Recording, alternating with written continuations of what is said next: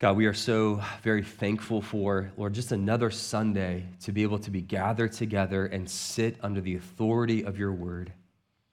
God, we do not take these moments lightly.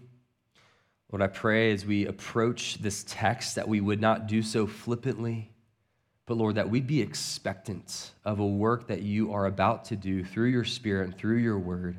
Lord, a work that we cannot do on our own, a work that can transform us, a work that can reveal the deep places of our hearts. God, we want that today. We're not here playing a religious game, but we're here because we want to be changed. We want to look more like Jesus. We want to encounter you. So, Lord, work in that way, I pray. In Jesus' name, amen.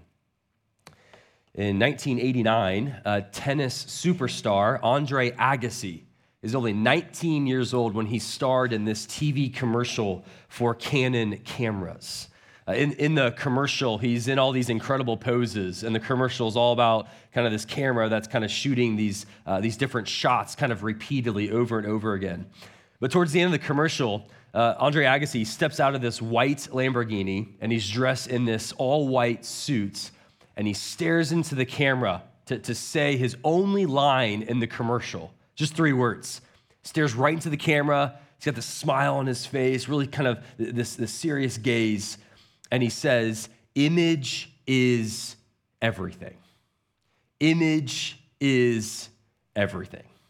And the ad just kind of went crazy. The commercial exploded his popularity. He began hearing that slogan over and over and over again after it was released. He began hearing it, 5 or 6 times a day to over 10 times a day to just endlessly. Wherever he went, people are shouting that slogan at him, "Image is everything." In his autobiography, he talks about the shock of that, how the slogan stuck and how he couldn't shake it. That image is everything actually became Agassi's image, one that he spent years trying to escape. In his autobiography, he says that overnight, the slogan became synonymous with me. Crowds yelled the phrase at me, whether I won or lost, because who needs tennis trophies when you can lose in style? What really frustrated him is that the slogan, it mocked his tennis goals and his athletic aspirations. But it also changed him. It made him cynical and callous to crowds and irritated by journalists and eventually sickened by the public gaze. Perhaps Agassi was a victim, but a victim not so much of this scripted line in a commercial, but a victim of this new impulse in our culture. This new impulse that says it's possible to divorce image from substance. That's really what an image is. It's a representation of something. It's an object that makes space between appearance and substance. Tony Reinke talks about this idea in his book. He says that in a world dominated by the image instead of character, the interior life gives way to exterior show.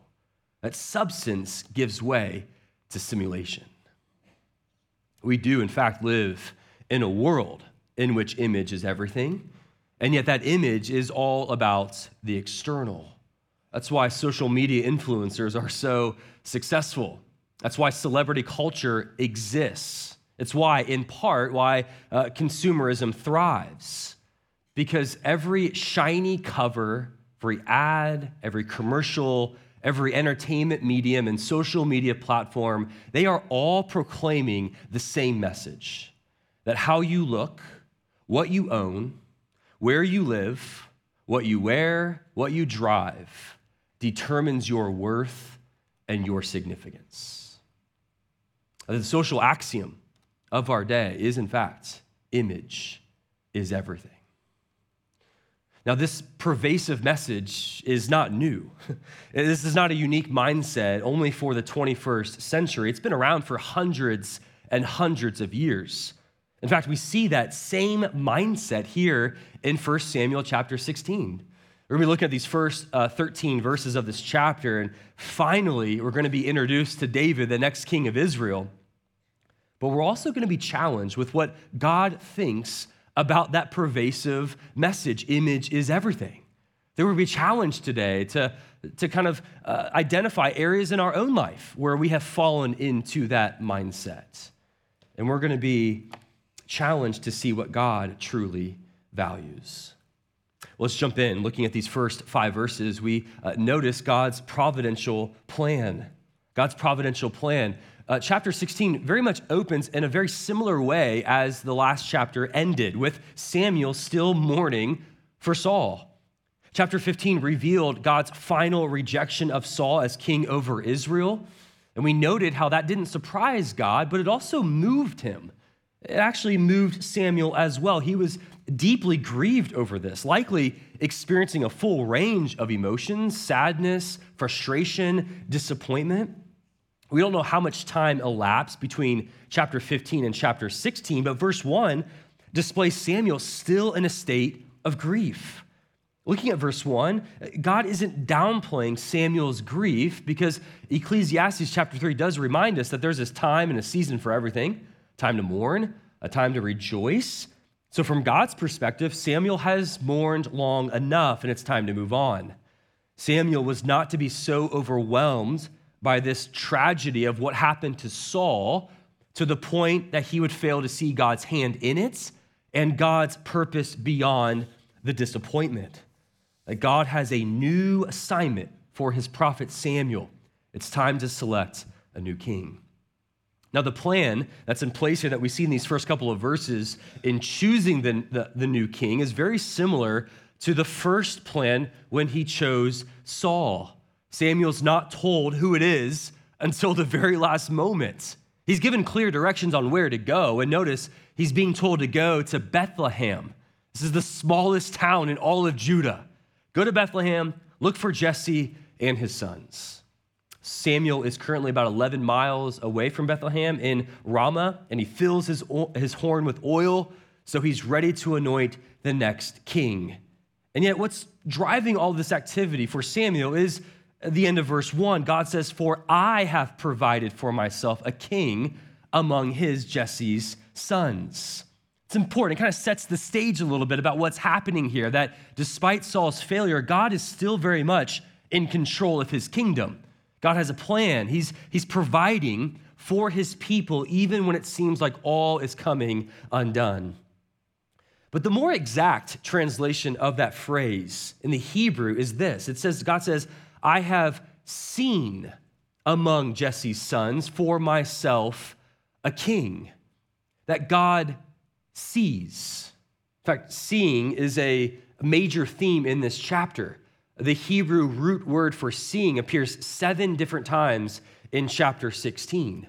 So verse 1 is kind of tipping us to the major point, the main point of this entire chapter, where it's kind of foreshadowing the fact that God sees in a very specific way, unlike us. God has a different point of view than we do. God's vision is perfect. He sees in a way that we cannot. And God sees an individual, a king, that he has set apart for himself. It's very different than what we've seen so far. We've seen God's people choose a king for themselves to be like all the other nations. Chapter 8, chapter 12 highlighted. This one will be different. This is one that God chooses for himself. Now, when Samuel arrived in Bethlehem, he's met with the residents there, the elders, who are very nervous about his presence. We don't exactly know why. Maybe when the prophet showed up, especially to a small town, he's there to maybe correct some things or discipline. Or maybe they were just aware of what he did at the end of chapter 15. Remember, at the end of chapter 15, Samuel hacked to pieces King Agag. And that probably spread. And so they're probably very afraid of why is Samuel here in Bethlehem. So verse 4, they ask him, "Do you come in peace?" And Samuel answers, "Yes, I come in peace. I've also come to make sacrifices to the Lord." And he ensures that Jesse and his sons attend. Now, this is not lying. This is what God told Samuel to say. It wasn't untrue, but Samuel also didn't include every detail of why he was there in Bethlehem. They simply ask him, "Do you come in peace?" And he answers the question truthfully. yes, I come in peace. That's a true and honest response. But he doesn't include unnecessary details to draw attention to this historic moment in Israel's history. And so the scene is set and the plan is in motion. God, through Samuel, is going to anoint the next king. Okay, so Samuel is with Jesse's sons. They're together. And in verses 6 through 10, what we're going to see here is a stark contrast between the way that Samuel sees and how and what he values compared to how God sees and what God values. If you look at verse 6 with me, we're told that Jesse and his sons arrive, and yet Samuel locks in on the oldest son, Eliab.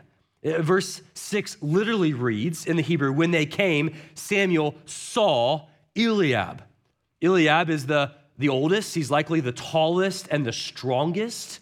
And he probably reminded Samuel of Saul. And Samuel just concludes, this is the one. This is our guy. And yet, what we're going to find out is that Samuel was seeing and assessing from a different set of values than God. That he was valuing the outward appearance. Because look at verse 7. It says, but the Lord said to Samuel, do not look on his appearance or on the height of his stature, because I have rejected him. For the Lord sees not as man sees. Man looks on the outward appearance, but the Lord looks on the hearts. God sees differently than we do. Now, one commentary that I was reading this week noted that verse 7 is the most important verse in all of 1 Samuel and in all of 2 Samuel. I read that and I was like, whoa, like that's a bold claim. But then he went on and he said that verse 7 is really the key to understanding life, the universe, and everything. I almost fell out of my chair when I was reading that. I was like, what? Like, am I understanding verse 7 correctly? Like, what is verse 7 all about? And I spent a lot of my time this week just looking at verse 7. I actually learned something that I had not seen before from verse 7. There's actually two different ways, two different meanings to verse 7, and both are true. And they're both really convicting. Let me share with you what I learned. The first way to understand verse 7 is probably the way that we probably all understand verse 7, is that it's saying that God's vision is perfect. God's perceptivity is without error. And the reason for that is because God does not evaluate based on the outward appearance, but God sees us for who we truly are.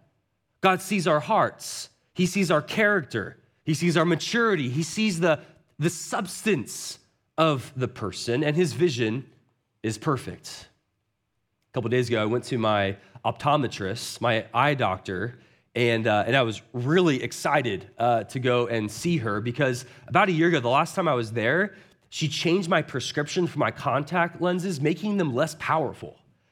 And I was kind of confused. I didn't know that was a thing. As you age, your eyes get stronger. I always thought they got weaker. Well, about a year ago, I did the eye exam, and I'm pretty competitive, and so I kind of treated it as a game.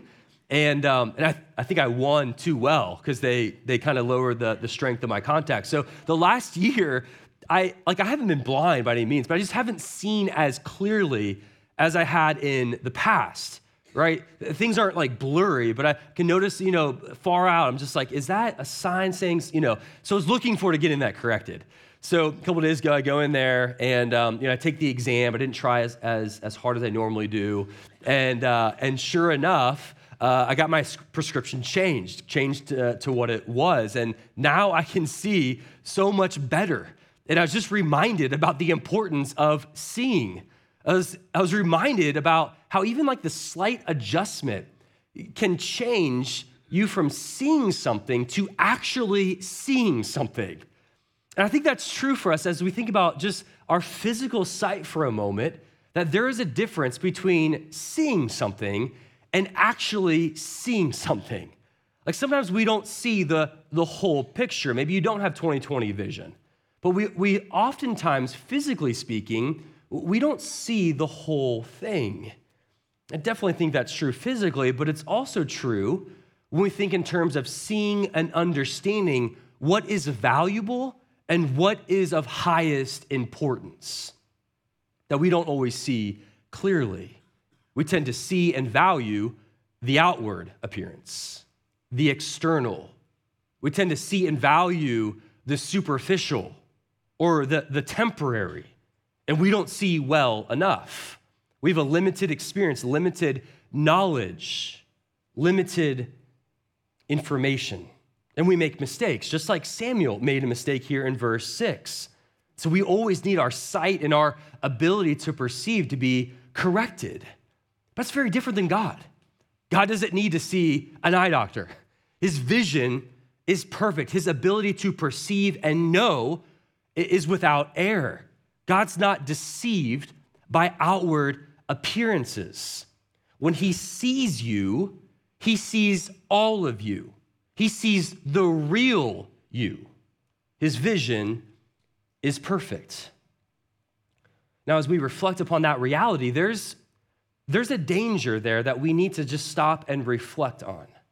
The danger is that you and I, we can value the external and the outward appearance so much more than the inward person that it's very possible to separate behavior from the condition of your heart. It's very possible to divorce your actions and your behavior from even your motivations. That you can say all the right things and do all the right things, and yet your heart can be far from the Lord. You can value superficiality above deep maturity and character. Jesus warns of this in the New Testament, Matthew chapter 23. He says, "Woe to you, teachers of the law and Pharisees, you hypocrites!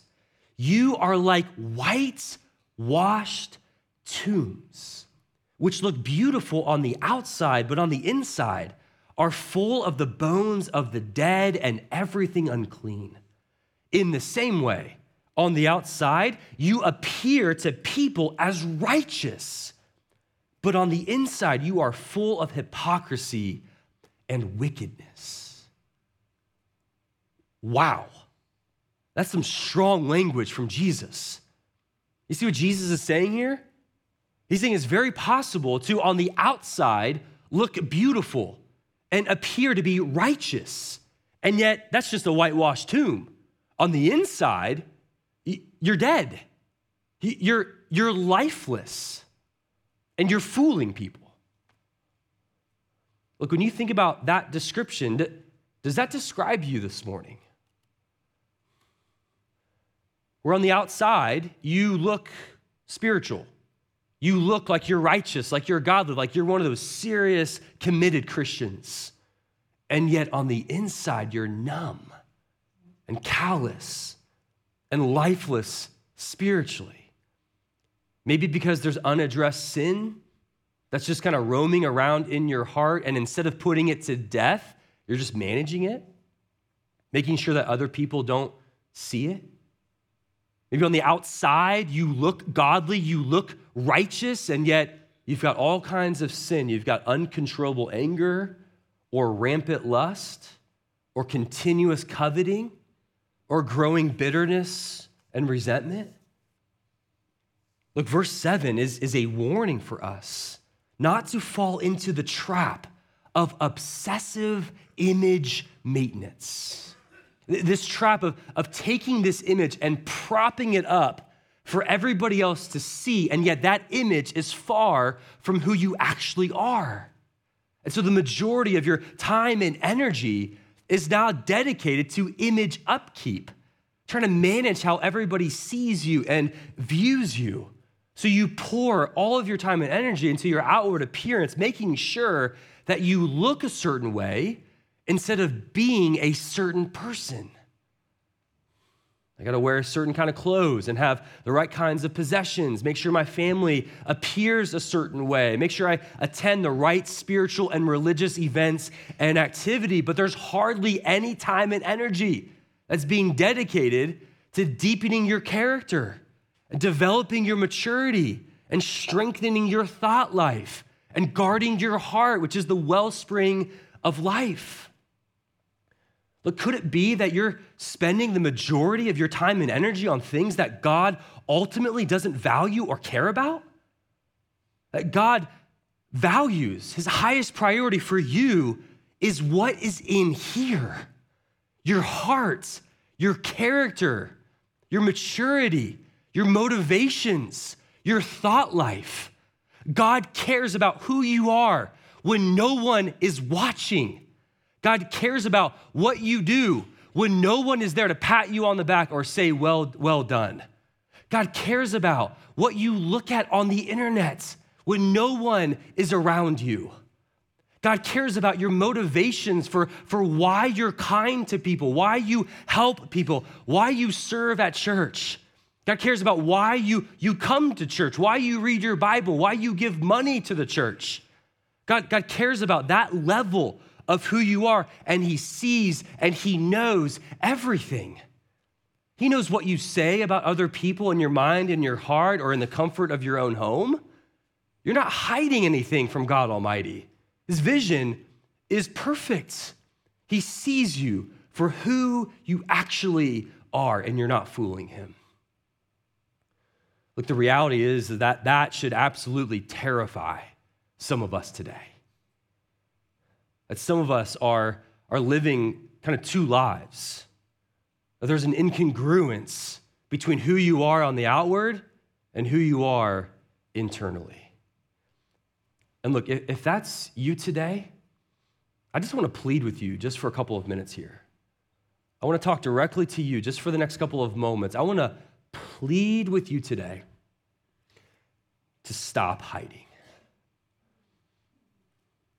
I want to plead with you to bring all that you are, all of your struggles, and bring them into the light. To stop playing this game. I know if you're there, if you're sitting there and you're feeling the weight of that, I know you're probably feeling this trapped feeling right now because a lot of who you are is being hidden in the dark and there's power there. That's where that trapped feeling comes from, which will result in you feeling exhausted and you feeling enslaved. Exhausted because you're trying to manage all of these different images, and enslaved because you think that there's no way out. And if that's you today, I just want to exhort you, stop playing the game. To bring all that you are before God Almighty. And I would exhort you to do that, not out of guilt and not out of shame, but I would exhort you and plead with you to do that because of the tender mercy and grace of God. That I'm exhorting you today to bring all that you are before the Lord because I know that the gospel is true. That the gospel is not just something that saves us from our sin for all of eternity, but the gospel of Jesus Christ actually enables us to live in full transparency before God because there's grace, because there's mercy. And what's amazing is that God already knows.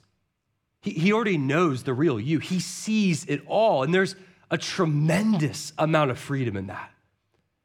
And yet God will either be your judge one day to deal with you consequences you do not want, or he can be your loving surgeon right now to bring healing and freedom and transformation and grace right into your life.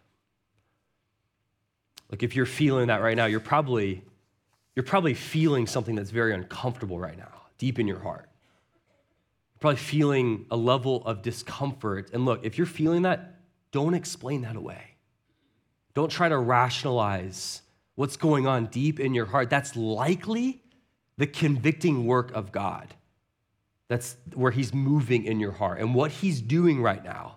And it's really uncomfortable. You feel the conviction of God. What he's doing is he's trying to uncurl this tight grip that you have around protecting your image, and he's beckoning you to step fully into the light so he can heal and give you grace and give you mercy. Don't resist that. And maybe you're wondering, well, how do you know there's grace? How do you know there's mercy? You don't know what I've done. Like, I know there's grace. I know there's mercy because I do know that the gospel is true. I know that the good news of Jesus Christ is available to anyone who humbles themselves, who takes off that mask and comes before God Almighty and says, God, I cannot fix myself. God, I've got sin, I've got secrets, I've got struggles, and I'm done playing this game. God, do a work within my heart and my life. And when you come to that moment, what God does very powerfully is he takes all that Jesus accomplished on the cross and in his resurrection, and he applies it directly to your life. It's amazing. God takes what Jesus did 2,000 years ago. He hung on the cross. He paid for all of your sin, all of even your secret sins that you think no one knows about. God knows about them. And Jesus paid for even those on the cross, that he's removed the guilt and the condemnation, that as he hung there on the cross, he absorbed and received all of God's wrath that was supposed to be for you and for me. Jesus hung there and took all of it. And if you come to Jesus and say, I believe in what you did on the cross was for me, I put my faith in that, not in my own good works, but in what you did, then God will take all of that and apply it to your life so that your sins are paid for. There's now no condemnation over your life if you're in Christ Jesus. There's no more wrath left. It was all poured out upon God's Son, Jesus, on the cross. So I plead with you, if you're playing that game, come into the light where there's grace and there's forgiveness and not condemnation. Bring that into the light. God sees and God knows. So that's the first way to understand verse 7. God's vision is perfect, but there's also another way to understand verse 7, and this is kind of what I learned this week. That yes, we can interpret verse 7 to mean that God sees everything, but also we can understand this verse to mean that when God sees, he doesn't just see into our hearts, but God sees according to his own heart. It's the same in the Hebrew. You can interpret it and translate that in both ways. And I think that's important even to be reminded that for the Hebrew, what the heart meant is that the heart was the decision-making center of a person. We tend to think that a heart is like feelings or emotions. Not for the Hebrews. The Hebrew for heart is actually the will. So we could understand this verse to say that God sees according to his will, his sovereign will. So a more literal translation of verse 7 is, for the Lord sees not as man sees, for man sees according to the eyes, but the Lord sees according to his heart, or his will, or his intentions, or his purposes, or his plans. God doesn't see and make decisions based on the external, but according to his sovereign purposes from eternity past. So the reason why Eliab, the oldest son, wasn't chosen to be king, it's not because he was tall and handsome. That doesn't automatically disqualify you. We're going to learn in a moment that David was actually handsome and was still chosen. So the outward appearance just doesn't even matter. We can move that to the side. Eliab wasn't chosen because it wasn't part of God's sovereign will and plan from before the foundations of the earth. God is not seeing the way that Samuel is seeing. Samuel, again, is just seeing the eyes. God is seeing according to his will. We kind of saw this in 1 Samuel chapter 13, verse 14. That famous verse that says that the Lord has sought out a man after his own heart. And we highlighted the fact that that phrase, contrary to maybe what we learned in Sunday school growing up, that phrase is actually not highlighting the godliness of David. After all, he did some really bad things. He committed adultery, committed murder. He had several moments of not trusting in the Lord. But rather, that phrase is highlighting God's choosing of David based on and rooted in God's sovereign will. Not because David possessed something that God's like, I'm going to choose him to be the next king. No, it's because of God's sovereign purpose and plan. So that phrase, a man after God's own heart, is actually about the place that the man has in God's own heart rather than the place that God has in the man's heart. In fact, we see this in King David in 2 Samuel chapter 7, verse 21. He says, because of your promise, talking to God, and according to your own heart, same phrase in the Hebrew as our verse 7, you have brought about all this greatness to make your servants know it. Okay, so I think these verses are really highlighting God's sovereign will and purposes rather than just some qualities that David had that then caused God to choose him as the next king. And so all in all, verse 7, we can, I think, understand this in both ways about God's perfect vision, perfect sight. He sees everything, but he also sees according to his own sovereign will. Okay? I know it's several minutes on verse 7. It's that important. I might actually agree with the commentator there. But verses 8 through 10, come moving on here. Verses 8 through 10, we see that Jesse starts to bring out one son after another, right? Now, Jesse is like, wow, we're about to hit the jackpot, right? Like my son's going to be the heir to the throne. This is going to be a big deal. And yet each son after the next gets rejected. 7 sons in total are met with the words from Samuel, the Lord has not chosen these. So it begs the question, who will God choose through Samuel? Well, that takes us to verses 11 through 13. These verses reveal God's chosen king, and it's very surprising. Samuel has to ask Jesse, are these all the sons you got? And Jesse says, well, there's one more, but he's the youngest. Or in the Hebrew, it could be the littlest. He's the smallest. He's just the little boy that's tending the sheep. And so even in Jesse's mind, David's father, Jesse's like, David's not going to be chosen. He's so unimportant, so ordinary, so unlikely that he's not even given the opportunity to go through the lineup with Samuel. In fact, we're not even told his name until verse 13. And so Samuel basically says, well, go get him. We'll wait. We'll wait for as long as it takes. Go get your youngest son. Jesse must have fallen out of the chair in surprise, thinking David? No. David's not going to be the next king. But he goes and he gets David anyways. David finally arrives, and there's nothing extraordinary about David at all. Yes, we're told that he's handsome and all that stuff, and he's got this reddish complexion or red hair, maybe it could be translated, but he's likely the smallest of all the sons, and he probably smelled like the sheep. And yet God says, that's my guy. That's the man. That's the one I want to be the next king. It's so unlikely, so unexpected. And yet that's how our God works.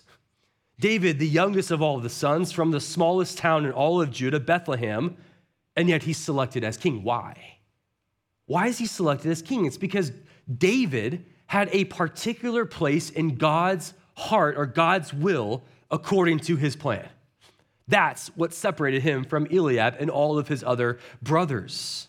And so whatever noteworthy qualities that we're going to see in David over the next several weeks, it's because of and not the reason for God choosing him as king. That the security of David's throne will rest on God's promises and not on David's performance. And that's what separates him from Saul and the others. I'll close with this, but I thought it was so interesting that our first encounter with David, and what is he doing? He's tending the sheep. I don't think that's by accident, because if you remember, when we first met Saul, the first king of Israel in chapter 9, what was he doing? He was looking for his daddy's lost donkeys, which, by the way, he was unsuccessful. And so the picture that's being painted of Saul is that he was a failed shepherd. And yet the picture that's being painted for David is that he is a caring and responsible shepherd. And I don't think that's by accident. I think that is symbolically showing us what the role of the king of Israel should be like. It should be like a shepherd, someone who is caring for God's people, leading God's people, protecting God's people. This is what God told David in 2 Samuel chapter 7, verse 8. Thus says the Lord of hosts, I took you from the pasture, from tending the sheep, that you should be king over my people Israel. David became king, but his job description remained the same. He just had a different flock. He went from tending the sheep of Jesse's sheep to tending the flock of God, God's own people. So God chooses a king who was a shepherd. I can almost guarantee that's not who I would have chosen. We probably would have chosen the strongest man in Israel, or the military victor, or the one who's the smartest, or maybe the one who's the most popular. And yet not God. God chooses a young shepherd from an obscure town to be king because this is showing us the heart of God. This is showing us actually what God is like, that God is the shepherd over his people. There's so many different ways that this passage points forward to Jesus. Obviously, Bethlehem mentioned 4 different times in chapter 16 and 17, the same town that Jesus was born into. But do you remember when Jesus came 2,000 years ago, he came as a shepherd type. Mark 6, feeding the 5,000, he looked out to the large crowd. He had compassion on them because they, like sheep, were without a shepherd. And of course, in John chapter 10, he identifies himself as the shepherd king. He says, I am the good shepherd, and the good shepherd lays down his life for the sheep. See, David, in the next couple of weeks, we're going to see him in chapter 17. He's going to be willing to lay down his life for God's people by standing against the Goliath, the giant Goliath, in a one-on-one matchup, basically saying, I'm willing to die for God's people in God's name. He doesn't, but it's Jesus who does. Jesus, who 1,000 years from now in chapter 16, will literally lay down his life for God's people by getting up on a cross and dying in our place. See, Jesus is the ultimate good shepherd. He is the shepherd that you and I desperately need because he's loving, he's caring, he's so compassionate, he's so patient that guess what he does? That even when we wander away from God's fold, he goes and he pursues us and he chases us down. He leaves the 99 and he runs after the one that is lost. And if you're a Christian here this morning, you have been that one sheep that's wandered away that God's pursued. And if you're here and you're not a Christian, you're the one that's lost, but guess what? Jesus is coming after you. He's pursuing you right now in this moment. He is chasing you down with his grace and his mercy and his forgiveness. This is the good shepherd that we follow. That it's all about Jesus. David will be a good king, but Jesus is even better. He's the best, and he's the one that we need. Let's pray together. God, would you stop and we give you praise for King Jesus, the great and ultimate shepherd of your people. God, we thank you that he is the type of shepherd who says to us, come to me, all who are burdened, and I will give you rest. He's the type of shepherd who tells us, cast your burdens, throw your burdens upon me, for I care for you. I promise to strengthen you and help you and uphold you by my righteous right hand. Thank you, Jesus, that you're not annoyed or frustrated with our burdens. Thank you that you're not surprised by them, but that you call us to bring all that we are before you.